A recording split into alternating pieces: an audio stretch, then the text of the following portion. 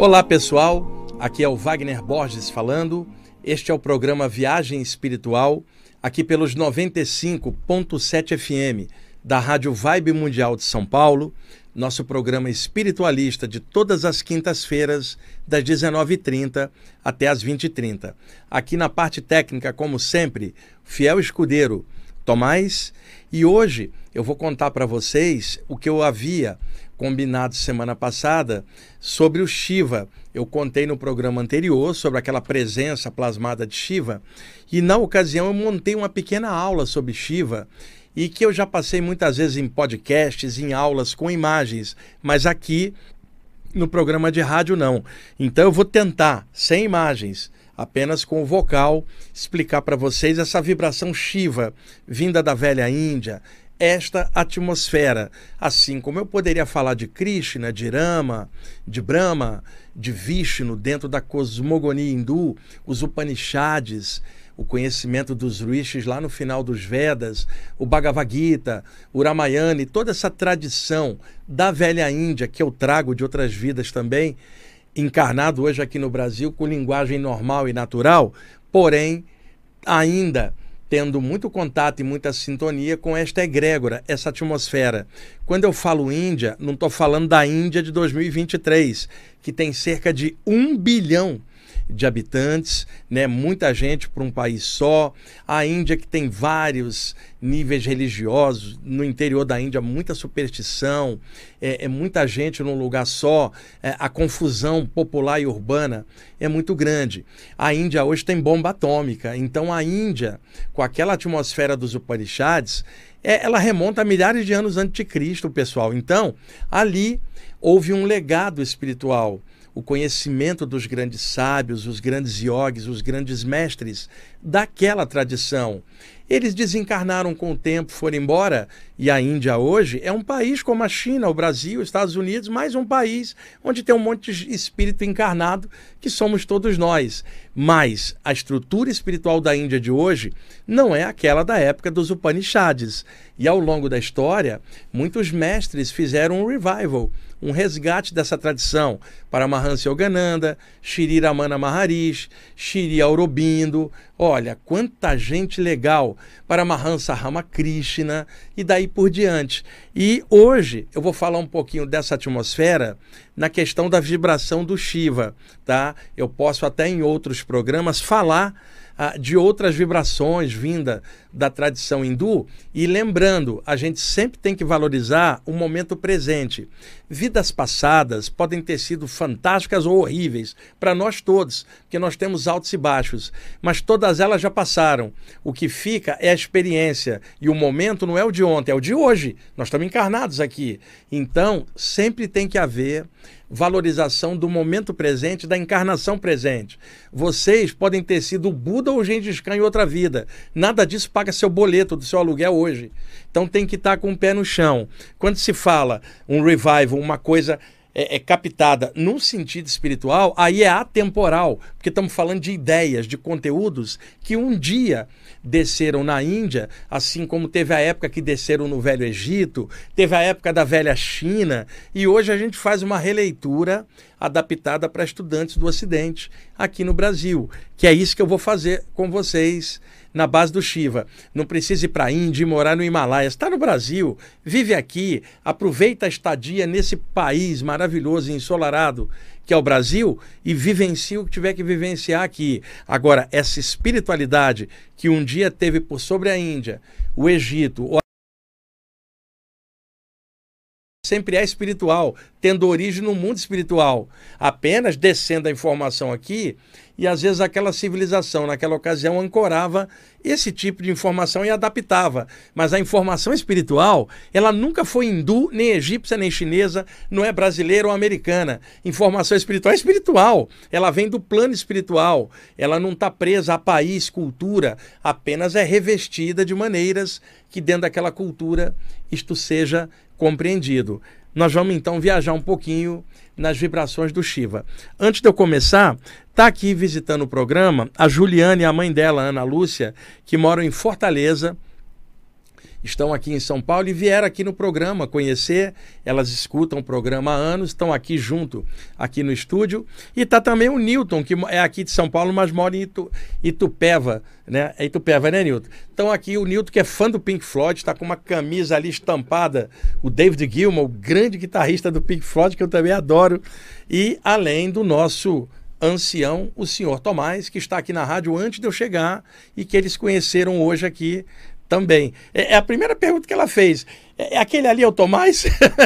Porque ela escuta há anos o programa, Tomás. Eu falei, não, aquele ali é o Euri, que está indo embora. Bom, vamos lá então. Gente, ainda antes, eu tive uma vivência agora de tarde, que eu não vou contar aqui. Apareceu um preto velho que opera num grupo de umbanda no Rio de Janeiro, se apresentou para mim e primeira vez que eu vi ele, me passou uma mensagem muito legal. Eu então, antes de sair aqui para a rádio, eu gravei no meu celular essa visão dele e o que ele passou para mim. E entrará no meu canal do YouTube até amanhã esta gravação. O meu canal do YouTube é Wagner Borges, tá? Lá tem mais de 600 vídeos, tudo aberto, gratuito para vocês entrarem. Os programas aqui, o Viagem Espiritual, ficam gravados lá. O programa é aqui quinta-feira, agora ao vivo, agora 19h37.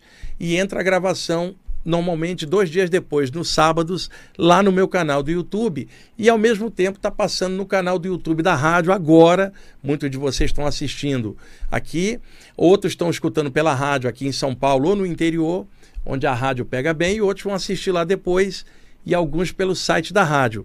Às vezes, pessoal, por causa das viagens que eu faço, que são constantes de trabalho, nem sempre dá para estar aqui fazendo ao vivo, para vocês pegarem no YouTube de forma direta, no mesmo momento. Semana passada eu estava ao vivo, na retrasada eu estava em Visconde de Mauá, no Rio de Janeiro. E na próxima quinta eu estarei no Rio de Janeiro de novo. Então, quando eu estou viajando, o programa não passa, eu deixo ele gravado, tá? Mas depois ele entra lá no meu canal do YouTube 2 dias depois. E na quinta seguinte, ao vivo novamente. Então, nem sempre eu posso estar fazendo ao vivo por causa das viagens que eu faço. E em setembro, eu vou estar indo para Portugal e Bélgica. E em outubro, eu estarei nos Estados Unidos em 4 cidades. Então, é só para avisar que às vezes as pessoas entram e não encontram o programa na hora, fala, cadê o programa? Às vezes é porque eu estou viajando e não tem como fazer ao vivo. Mas a maioria dos programas são feitos aqui ao vivo. Quando eu estou aqui em São Paulo, onde eu moro, eu faço ao vivo. Bom, e aí essa gravação vai entrar amanhã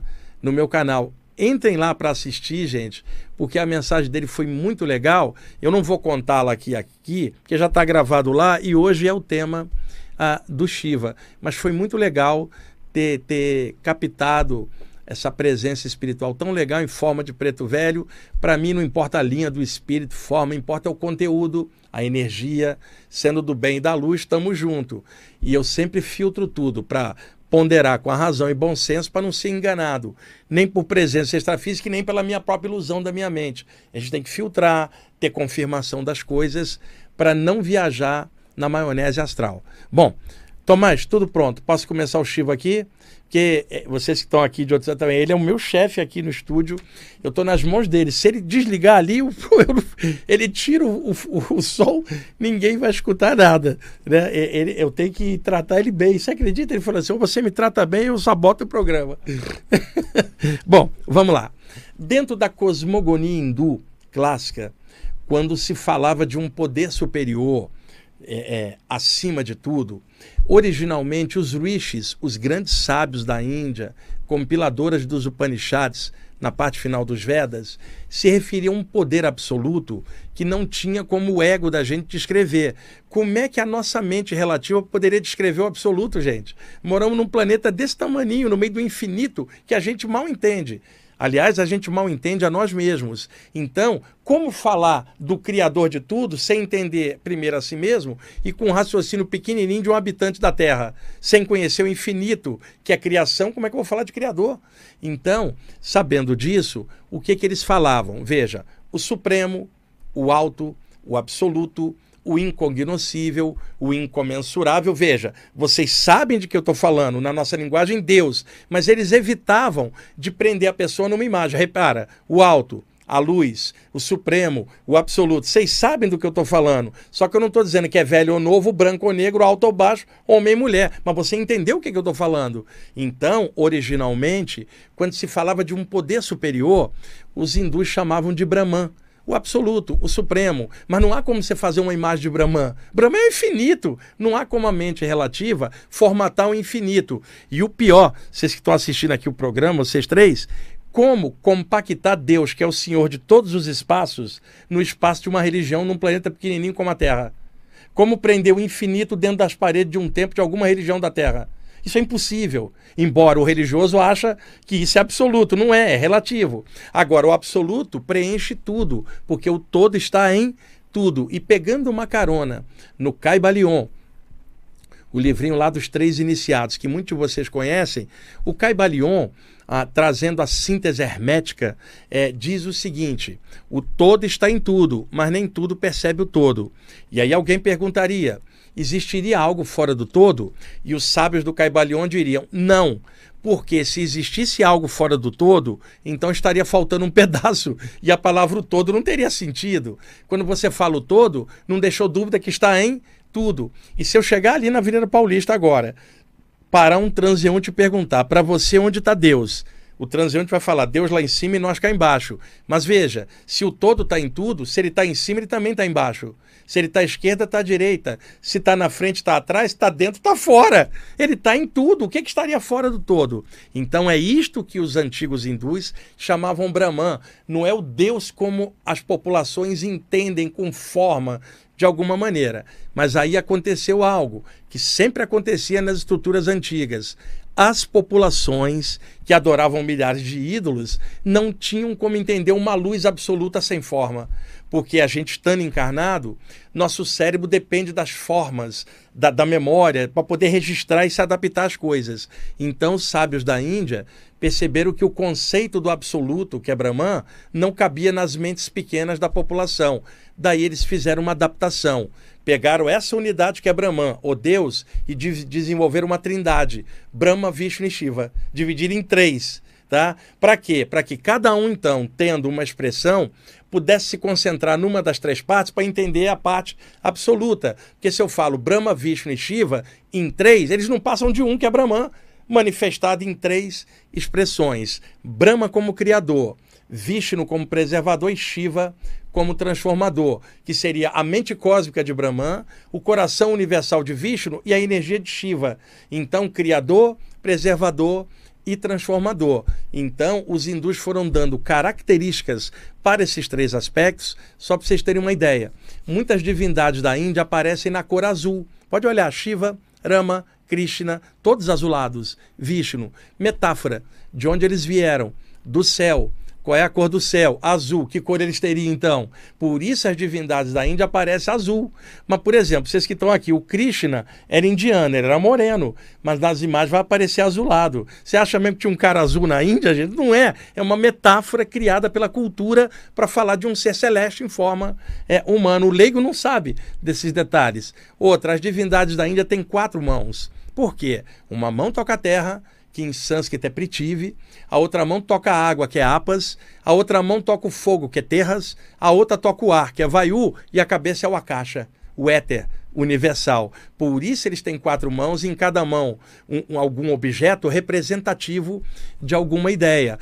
E aí o Shiva é personificado como um ser masculino azulado, né? E agora vocês sabem o azul porque é um ser celeste. E eu vou descrever as características dele e os mantras a partir de agora. Outro detalhe, na cosmogonia hindu, cada um dos 3 aspectos, Brahma, Vishnu e Shiva, tem uma consorte, uma esposa, uma mãe divina em pé de igualdade. Aí é que está. A esposa de Brahma é Sarasvati, a deusa da cultura, da arte, da poesia e da música. A esposa de Vishnu é a deusa Lakshmi, a deusa da abundância e da prosperidade. E a esposa do Shiva é a deusa Parvati, senhora da dança, da alegria e da cura. E com a Parvati, o Shiva teve 2 filhos, Ganesha e Kartikeya, que eu já contei em outros programas aqui. Então, feita essa breve introdução, bem resumida, porque aqui na rádio eu não tenho imagens, para mostrar, vamos agora aos aspectos do Shiva. Vocês se lembram que no programa anterior eu falei que eu estava ali no saguão da rádio, apareceu um mentor com a forma do Shiva e falou Pashupata, que era o senhor dos animais, e que um animalzinho desencarnou no veterinário. Logo depois, vocês que escutaram o programa se lembram. E aí eu anotei umas coisinhas do Shiva. Por causa disso, eu vou então fazer um pequeno resumo do Shiva. E entendam, resumo para o ocidental. Eu não estou falando para yogi, não estou falando para alguém da Índia, estou falando no Brasil, com a forma que um brasileiro entende. E se eu falo Brahman, ou Deus, ou Yahvé, ou Grande Espírito, e outra, posso chamar de Pai Celestial, Mãe Divina. Nenhum nome que eu criar é o eterno, porque qualquer nome que eu criar é relativo à cultura do que eu tenho. Pequenininho num planetinha. Qualquer nome de Deus é um nome pequeno que a mente humana criou. E outra, não há povo escolhido, como muitos fanáticos acham. Povo escolhido é todo ser vivo no universo inteiro, porque todos refletem o todo que está em tudo. Agora vejam vocês, eu estou falando de algo maior, passa um religioso ali e fala, eles não têm Deus no coração. Você está de sacanagem? Não aquela coisinha pequena que o religioso criou na mente dele que acha que joga alguém no inferno. Eu estou falando de uma cosmogonia enorme, que transcende, não tem imagem, não tem limite. O nome, se uma criança chamar de Papai do Céu, também está certo. Se o índio chamar de Grande Espírito, está certo. Porque não é alto ou baixo, branco ou negro, homem ou mulher. É consciência cósmica. Como é que eu vou entender isso aqui no meu cérebro usando a forma? E é isso que os mestres da Índia fizeram. Corporificaram a unidade que é Brahman em Brahma, Vishnu e Shiva em 3 aspectos. E você pode chegar na Índia hoje e encontrar fanáticos de qualquer linha dessa. Fanático pelo Shiva, fanático pelo Vishnu, fanático por Brahma. Eles estão presos, assim como o religioso cristão está preso também nas coisas daqui. E aí é que as religiões às vezes se tornam prisões. Mas as religiões em si eram para transcender, ajudar o homem a religar com o eterno, e na verdade elas prendem no condicionamento cultural, e o que uma religião fala, a outra fala diferente, e o que é moral em uma pode ser imoral na outra. O que eu penso não é o que vocês pensam, não há como pensar nisso, mas há como sentir no coração. Mas o que você sente nem sempre você formata ou pode falar. É algo mais de consciência, que é o que falta na humanidade. Por isso as brigas por religião, os fanatismos, onde alguém segue uma religião e baixa a lenha nas outras, e nada disso é o divino, porque o divino é tudo. Não há como ter nada fora do divino. Vocês querem ver uma coisa, vocês 3 que estão aqui? Um cara um dia criou a religião do toco. E ele botava um toco e botava guirlanda de flores e falava, o toco é tudo. O todo está em tudo, então está dentro do meu toco. E fez a religião do toco. Tecnicamente está certo, já que o todo está em tudo. O problema é que o cara começou a achar que o todo só estava no toco dele e não no toco das outras. E é isso que criou a religião. Então, quando você fala o todo está em tudo, está dentro do toco, dentro da areia, dentro da grama, dentro do verme, dentro do anjo, dentro e de cada um de nós também. Não há como ter nada fora do todo. Mas eu não tenho como prender isso numa estátua, ou numa cultura, ou num nome. Porque eu já reduzo aquilo à minha mente. E a minha mente não é a mente do cosmos, é a minha. E a minha pequenininha num planeta pequenininho. Como é que eu vou falar do Criador de tudo e achar que só do meu jeito é que está certo? Então, a mente livre. É isso que era o Brahman dos rishis, mas a população da Índia ficou presa em Brahma, Vishnu e Shiva, os 3 aspectos. O que eu vou falar de Shiva é no sentido libertário, entendendo as características. Shiva é o senhor das energias. Energia para nós aqui em grego é movimento, atividade. É o que o hindu chamaria de prana, o que o chinês chamaria de chi e o japonês chamaria de ki, e na Europa o fluido vital, ou luz astral. Então, sendo o senhor das energias, lembrando que matéria é energia condensada, até o corpo é energia, tudo no universo é energia em graus variados de condensação, inclusive a matéria. Se Shiva é o senhor das energias, energia em grego é movimento. Movimento é vida. Então, se energia é movimento, como é que eu posso imaginar algo parado? Não tem a menor lógica. O cadáver que vocês deixam de um ente querido no cemitério, 1 ano depois que você for visitar, não é a mesma coisa. Ele é transformado na natureza. E aí eu lembro de aula básica de química, Lavoisier. Na natureza nada morre, tudo se transforma. Porque tudo é energia. Então não tem nada parado, nada morre, nada nasce. Só há transformação, que é energia. Esse arquétipo na Índia é Shiva, o senhor das energias. Então como é que poderia ter um fanático por Shiva? Porque o fanatismo paralisa e energia é movimento. Então, Shiva representa a consciência cósmica, energia em expansão. Conclusão, não pode haver apego, não pode haver prisão mental, porque Shiva é libertário. Então, no conceito original, a divisão Brahma, Vishnu e Shiva era só para dar uma ideia de infinito em forma humana. E aí as pessoas tendem a ficar presas nas formas. Aqui não, eu estou tentando usar a forma do Shiva para liberar do conceito. Então, vamos explicar agora características do Shiva, tá? Shiva tem muitos epítetos, muitos nomes aos quais foram falando dele. Veja alguns. Pashupata, Isha, Tandava, Shankara, que é doador de bênçãos, Nataraja, que é o senhor da realidade, milhares de nomes foram surgindo para Shiva. Para cada nome foi sendo formado um mantra. O mantra clássico do Shiva é Om Namah Shivaya, tá? Mas ele é chamado também de Isha. E aí você fala Om Namah Ishaya. Se ele for chamado de Shankara, Om Namah Shankaraya. Se ele for chamado de Tandava, Om Namah Tandavaya. Mantras relativos a cada nome que o Shiva tem. Dentre os artefatos que Shiva carrega um tridente na mão. Vocês podem olhar as imagens do Shiva, tem um tridente. Você imagina o que um religioso fanático aqui do Ocidente vai pensar? Shiva é o demônio, que está com um tridente. Você imagina a ignorância é vasta, infelizmente, aqui na Terra. E outra coisa, a ignorância sempre tem um fim, que é quando começa o conhecimento. Mas o conhecimento jamais terá fim, porque é o infinito. Então, a gente pode ver que há simbologias, maneiras de falar de Shiva de acordo com o simbolismo cultural. A gente vai fazer uma releitura e quebrar o simbolismo e ver qual é a verdade que está atrás. Então, veja, os hindus, em algumas linhas, como o Yoga e o Samkhya, por exemplo, que são sistemas yogis, dividem as energias em 3 aspectos e chamam as qualidades das energias de gunas, que guna significa corda ou qualidade. Então eles dividem as energias gerais em 3 qualidades ou 3 gunas, que são tamas, rajas e sattva. Tudo que tem a qualidade de tamas é tamásico. Tudo que tem a qualidade de rajas é rajásico. E tudo que tem a qualidade de sattva é sátvico. Rajas é tudo aquilo que estimula o movimento. Tamas é tudo aquilo que paralisa, é o oposto. E sattva é o que equilibra ambos. Então vamos dar um exemplo. Algo rajásico é algo que estimula atividade. Então, por exemplo, vocês 3 que estão aqui, você toma café, ele é estimulante. Então café é rajásico. De manhã para você acordar, perfeito. Mas na hora de dormir, uma burrice. Porque você não pode tomar um estimulante na hora de deitar. Ainda mais se está estudando saída do corpo. Então, rajas é estimulante, aquilo que cria propensão para o movimento. Então, veja, alguém que briga muito é rajásico, porque ele é agitado, ele não consegue equilibrar. Já o oposto, alguém tamásico, que é tamas, que é paralisia. Então, por exemplo, se café é estimulante, você comer uma feijoada, ela te deixa pesado. Come lentilha, pesada, dá sono. Toma maracujá, suco de maracujá, dá sono, você fica tamásico. Então, uma pessoa agitada, brigona, é rajásica. Uma pessoa covarde é tamásica, nunca toma decisão. Então eles foram classificando, isso aqui é rajásico, é tamásico ou é sátvico? Deixa eu dar um outro exemplo de comida. Café é rajásico, lentilha é tamásica, arroz integral é sátvico, totalmente equilibrado.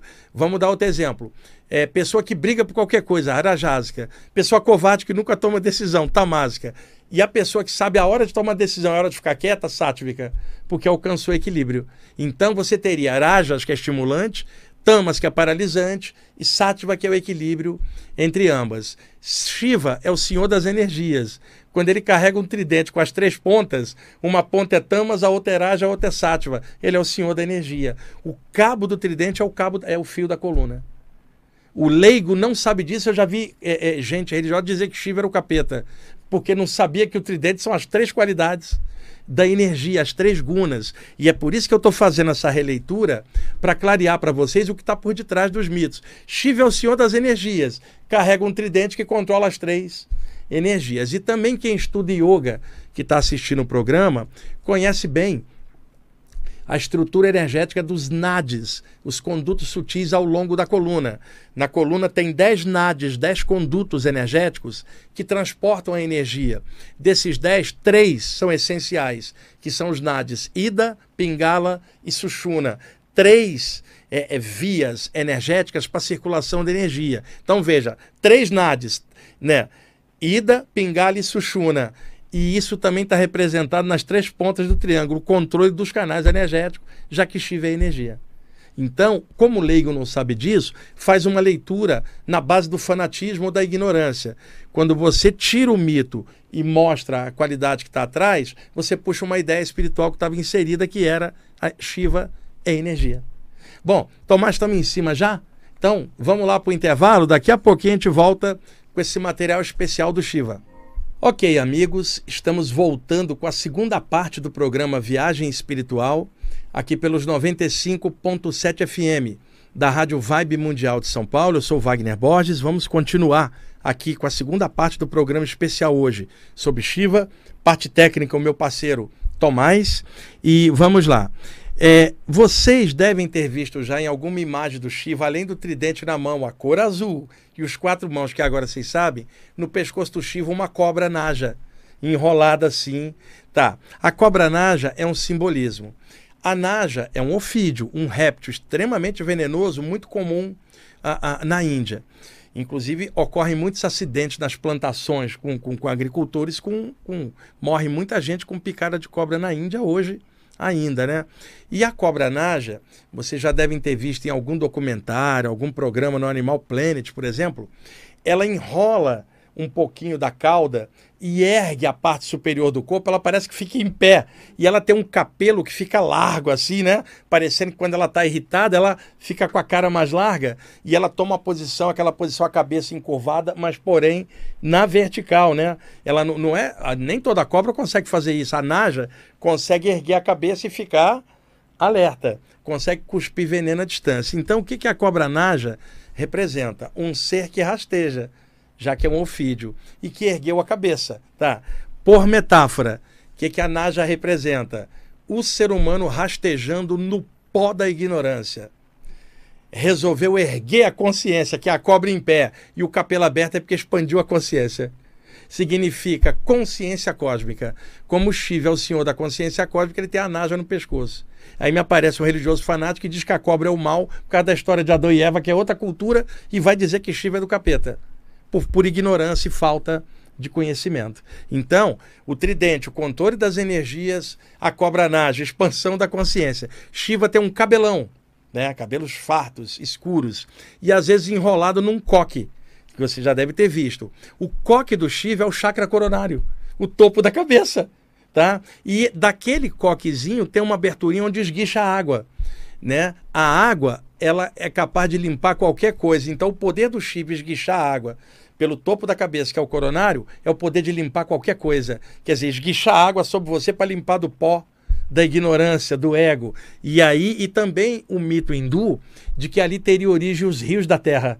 Né? São metáforas usadas. Outra coisa, a cabeleira do Shiva, tá? Como é que o hindu fala? O universo inteiro está na cabeleira do Shiva. Então você fala assim, cabeleira de estrelas. Significando, dentro da cabeça do Shiva está todas as coisas, né? Então você fala assim por metáfora. Eu vou viajar pelo infinito. Então vou viajar pela cabeleira de Shiva. Que é uma metáfora, né? E o que acontece? Há um nome que era dado, que é Keshara, para Shiva cabeludo. Keshara. Kesh é cabeludo ou algo belo, ou cabelos belos. E Hara é o bijamanta do Shiva. Keshara, cabeleira de estrelas. Então, por incrível que pareça, chamavam na Índia a pessoa que viajava fora do corpo de Keshara, porque ele viaja pela cabeleira de Shiva, que é o infinito. São metáforas, né? Também se usa em sânscrito a expressão Ananda, que é bem-aventurança, uma coisa elevada. Então você fala Keshara Nanda, a cabeleira de estrelas de Shiva, onde viaja alguém espiritualmente feliz e na bem-aventurança. Vamos lá, o que mais aqui? Já expliquei o coque. Shiva também tem um terceiro olho aberto na vertical, na testa. Esse olho se chama Shiva Netra, que é o olho de Shiva. Então, é o olho da verdade, que tudo vê e atravessa as ilusões. Agora, veja, comparativo para tirar a confusão. Na Índia, quando tinha um grande sábio que versava sobre os Vedas e os Upanishads, era chamado em sânscrito de Rishi. Hoje a tradução de Rishi é sábio espiritual, um mestre, mas naquela ocasião, no original, em sânscrito, Rishi significa ovidente. Tá? Aí, olha a confusão. Em latim, quando alguém vê um objeto que reflete a luz, isso é chamado videre. Por corruptela, vidência, que é a arte de ver. Tá? E clarividência, o ver além. Então, para o latim, vidente é aquele que vê a reflexão da luz no objeto. Mas se eu uso a palavra vidente do Oriente, o contexto é outro. Vidente significa aquele que vê além da ilusão. Significa nada mais o ilude, ele vê o real. E o real é Shiva. E aí você fala Raja, que é o real. E chama Shiva de Nataraja. Raja é real, Nata é senhor. Senhor da realidade. Ele dissipa toda a ilusão. Então aquela imagem do Shiva abre o olho e dá um raio de luz para despertar a pessoa. Teve uma vez, aqui no programa, eu já comentei isso antes, um ouvinte me mandou um e-mail perguntando assim, me disseram, num grupo oriental, que quando Shiva abre o olho dele, o universo é destruído. Você confirma isso? Eu falei, mas que pergunta tola essa, né? Na verdade era o seguinte, Shiva abre o olho dele é o olho da realidade. Por que se diz que o mundo acaba, termina o mundo? No sentido, ele está vendo um devoto preso no mundo da ilusão. Ele joga o raio do discernimento para acabar com o mundo da ilusão, que não é acabar com o mundo físico, mas acabar com as ideias equivocadas. O fim do ego dela, que não é o fim do mundo, coisa nenhuma. Você vê como é legal você poder trazer informação. Então, Shiva Netra é o nome do olho de Shiva e existe até um mantra para o olho de Shiva. Om Namah Shiva Netraya, para o chakra frontal.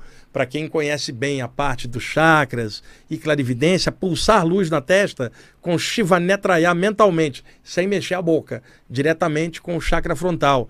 Embora para explicar isso aqui seja um pouco difícil aqui pela rádio, sem ter a imagem. Deixa eu ver que mais que eu anotei. Tá? Espera só um instantinho, gente. Shiva também é chamado às vezes Mahadeva. Em sânscrito, quando você quer magnificar algo, você usa a expressão Maha, significa você magnificou. Então, por exemplo, Deva em sânscrito, divindade. Mahadeva, grande, divindade, você magnificou. Por exemplo, Tomás, ok. Se você fala Maha Tomás, fala o grande Tomás. Você magnificou. Mas o grande ali é um título, não é medida de espaço e 3 dimensões. Quando eu falo grande, eu não estou preso em altura, largura e profundidade. Porque se eu falo grande, você vai me perguntar qual o tamanho. Não é isso. Eu te falo assim, Deus é grande, você vai me perguntar o tamanho. É Maha, quer dizer, é incomensurável, grandioso, no sentido, não há medidas para a gente medir o eterno. Tudo que a gente vai fazer é picotar e trazer de forma pequena, religiosa, uma visão distorcida. Então, você fala Shiva ou Mahadeva, o grande Deus, para quem gosta do Shiva. E aí, o nome pode compor um mantra, Om Namah Mahadevaya, por exemplo, como muitos usam. Se chamar o Shiva de Shankara, Shankara significa doador de bênçãos, aquele Deus que abençoa. Você falaria Om Namah Shankaraya. E era comum na tradição yogi, o mestre, em algum momento, vendo que o discípulo já está pronto, substitui o nome de família do discípulo e cria um nome iniciático yogi para chamá-lo de agora em diante. Por exemplo, o cara se chamava Mukunda Lal Ghosh. O mestre dele falou, você a partir de agora se chamará Yogananda. Porque yoga é união, Ananda é bem-aventurança. E através da Kriya Yoga você vai levar felicidade ao mundo. Você agora é Yogananda. Então era comum substituir o nome e dar um nome que tivesse a característica do discípulo. Então havia, no século 8 depois de Cristo, um grande yogi que adotou o nome de Shankara. Só que Shankara é um dos nomes do Shiva. Mas como ele escreveu um livro que ficou famoso, se chama Viveka Chudamani, a joia suprema do discernimento, quando você fala em Shankara, você teria 2 interpretações. O autor do livro, que é um grande yogi, e o Shiva, do qual ele tomou o nome de Shankara. Então eu costumo dizer que o Shankara, autor do livro, é o Shankarinha. O Shankarão é o Shiva, o doador de bênçãos. O Shiva, chamado Tandava, Tandava é um aspecto que pode ser compreendido na Índia.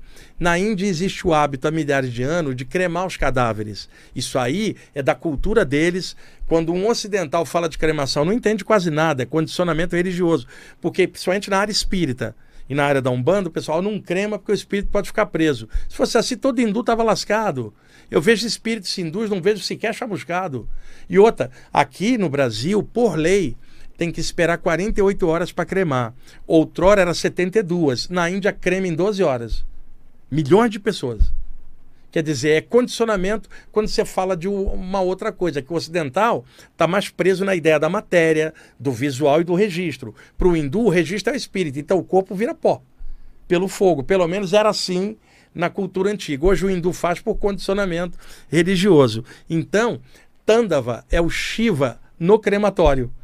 Também é senhor dos crematórios, também adaptando senhor dos cemitérios. Vamos supor o seguinte, vocês três estão desencarnados. E aí vocês estão olhando os despojos, ainda identificado com aquilo, não entra na luz. Aí colocam os seus despojos na fogueira e começa a queimar. E aí Shiva chega e fala, vocês três, cadê o corpo? Virou pó, virou cinza, vai ficar preso aonde? Sobe. Quer dizer, quebrou o condicionamento. Sobe porque agora o tempo de vocês aqui acabou e vá para lá. Sobe. Como é que diria no meio espiritual? Entra na luz. Como é que o pretinho velho falaria? Canta para subir, Misifio. Como é que na Índia falaria? Vaza on.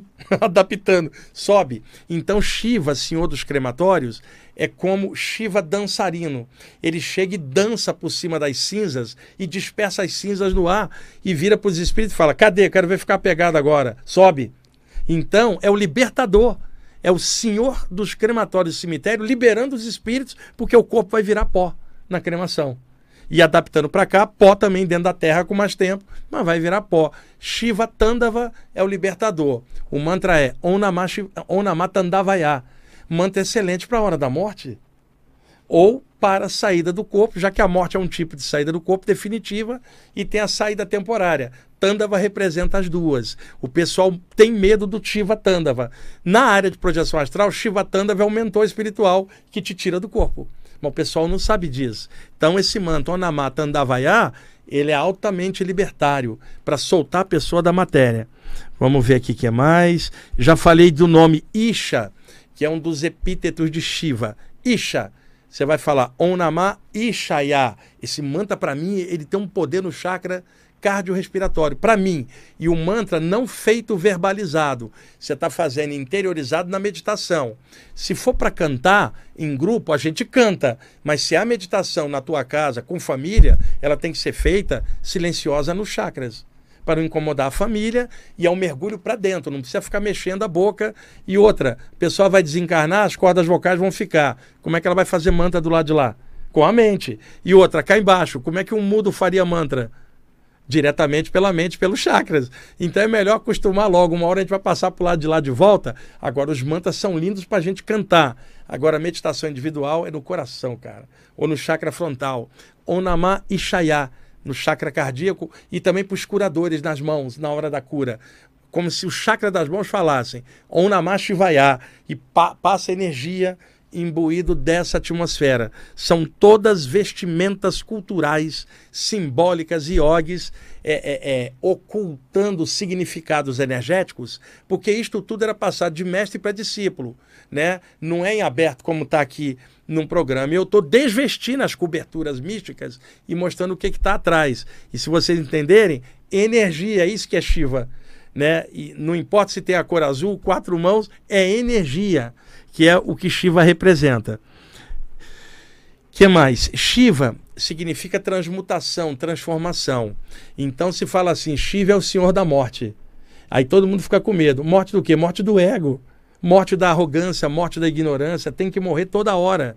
Todo dia tem que morrer o ignorante em nós e renascer no mesmo instante. Shiva é a morte da ignorância. Por isso se fala, ele é o destruidor.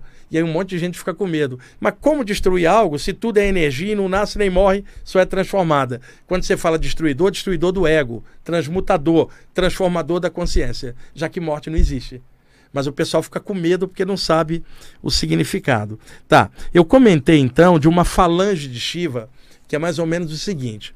Nas saídas do corpo há muitos anos, e aqui como médium também, eu encontrei espíritos desencarnados de toda sorte. Muitos deles eram esferas de energia, sequer apresentavam forma, e outros apresentavam uma condensação, dependendo do ambiente onde estaria, uma cidade astral ou um lugar de luz sem forma.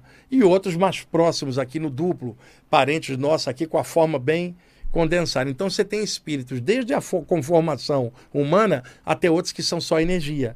Isso varia de acordo com a circunstância, o trabalho e o que tiver que ser feito. Por exemplo, você vai num plano mental, onde não tem forma e espaço, os seres são só luz.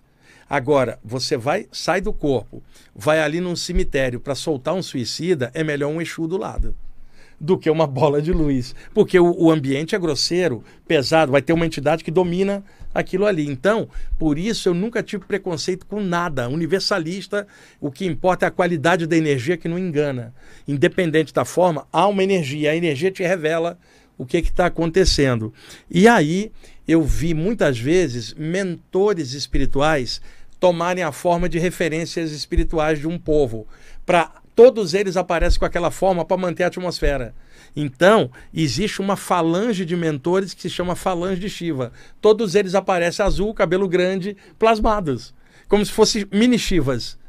Emissários, avatares, assessores que tomam aquela forma. E isto ocorre com todas as referências religiosas. Seja Jesus, Buda, Shiva ou Krishna.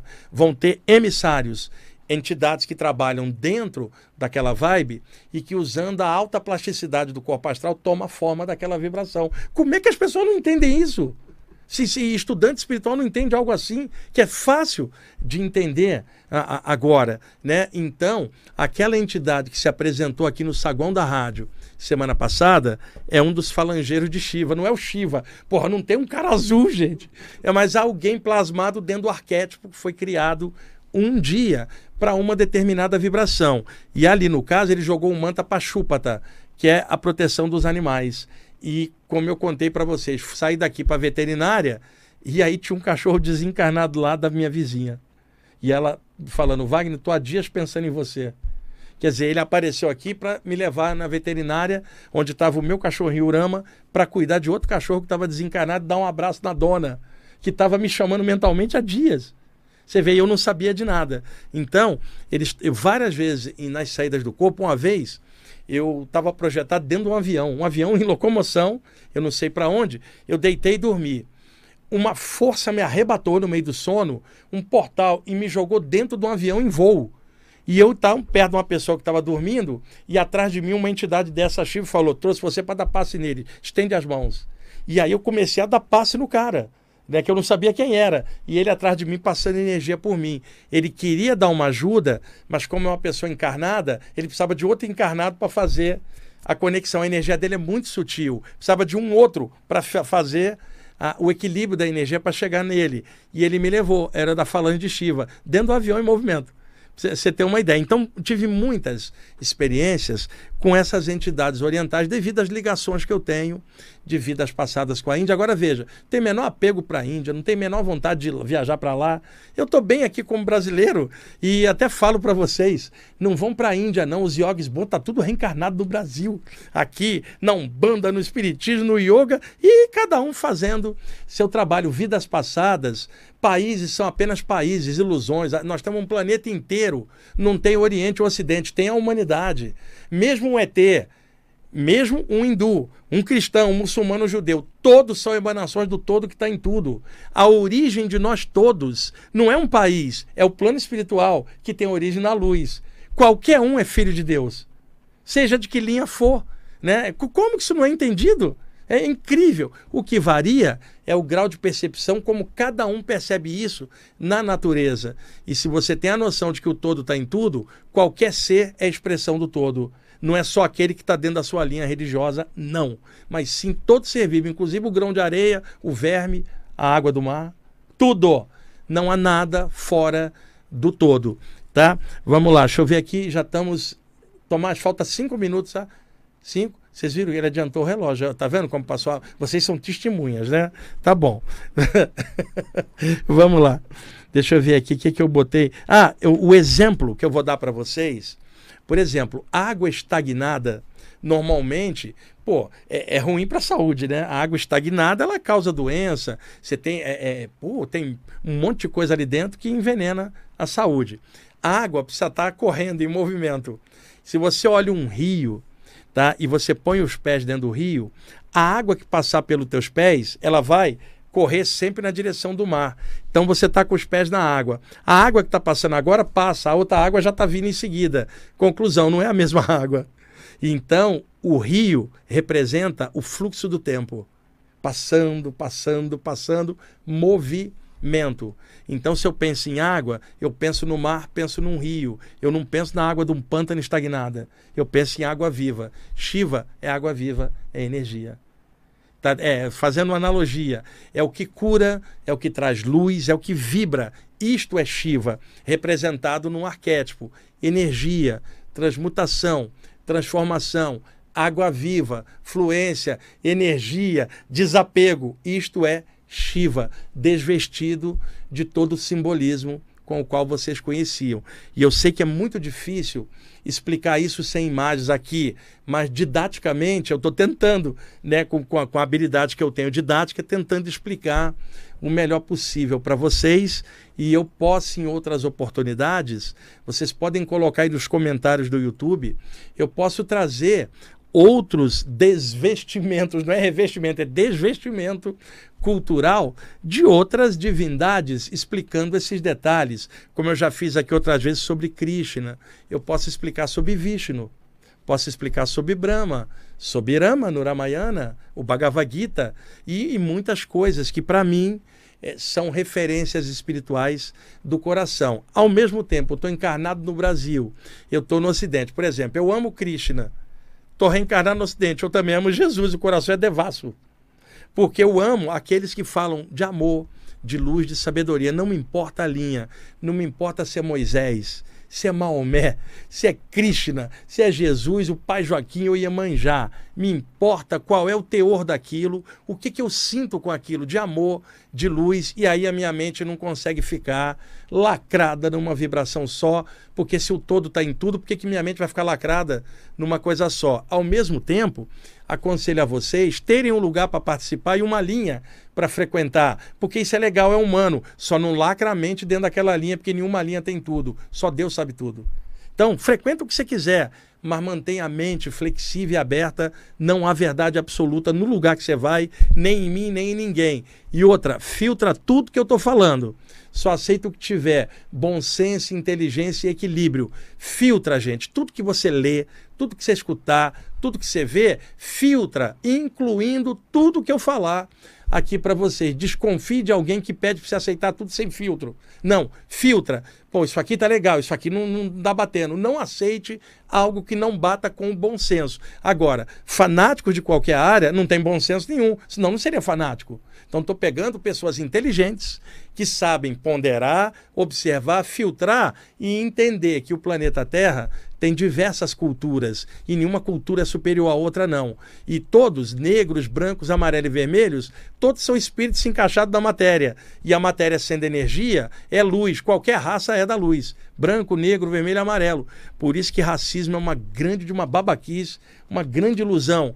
Porque sabendo que o todo está em tudo, só porque o outro tem a cor da pele diferente, eu estou achando que não tem o Deus dentro dele. Sem chance. Outra coisa, também dentro do materialista tem a mesma essência, mesmo que ele não reconheça isso.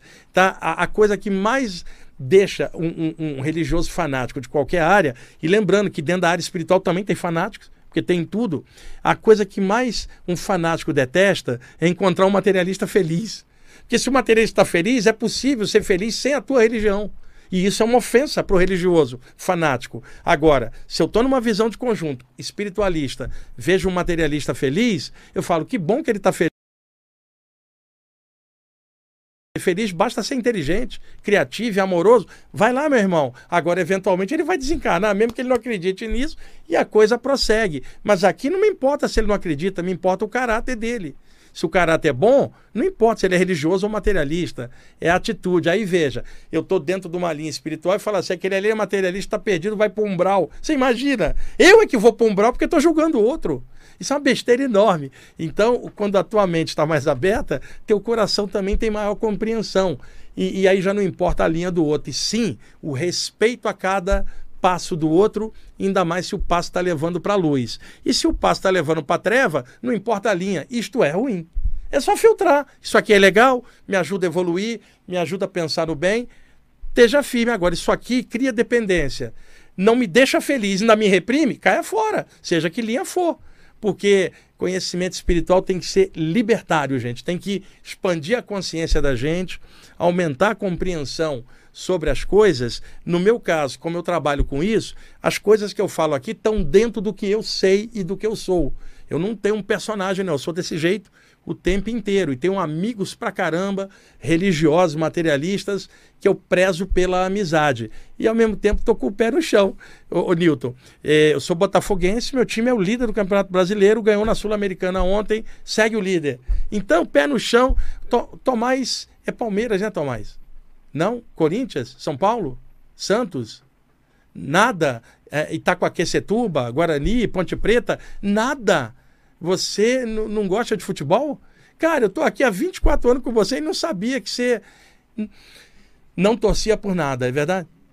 Você torce pra você? Tá bom, tá bom. Olha, Tomás, eu vou torcer por você também. Porque você tem que estar bem para fazer o programa aqui comigo. Bom, estamos em cima da hora, né, Tomás? Já? Vocês viram como ele adianta o relógio? Aqui dentro passa rapidinho. Vocês três são testemunhas. Bom, gente, é o que temos para hoje, tá? Falamos de Shiva.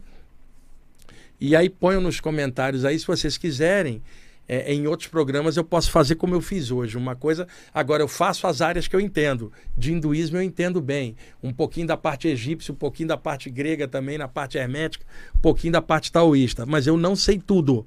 Então, dentro do que eu sei, eu vou tentando trazer numa vibe espiritualista aberta, universalista. E por isso eu estou aqui há 24 anos no ar, dessa mesma forma. Tá bom? Então, dê um jeitinho de serem felizes na linha que vocês quiserem ou em nenhuma linha. Mas vê se cresce, melhora, seja feliz. Que uma pessoa feliz não enche o saco. Tomás, tudo ok? Então, obrigado, gente. Até mais.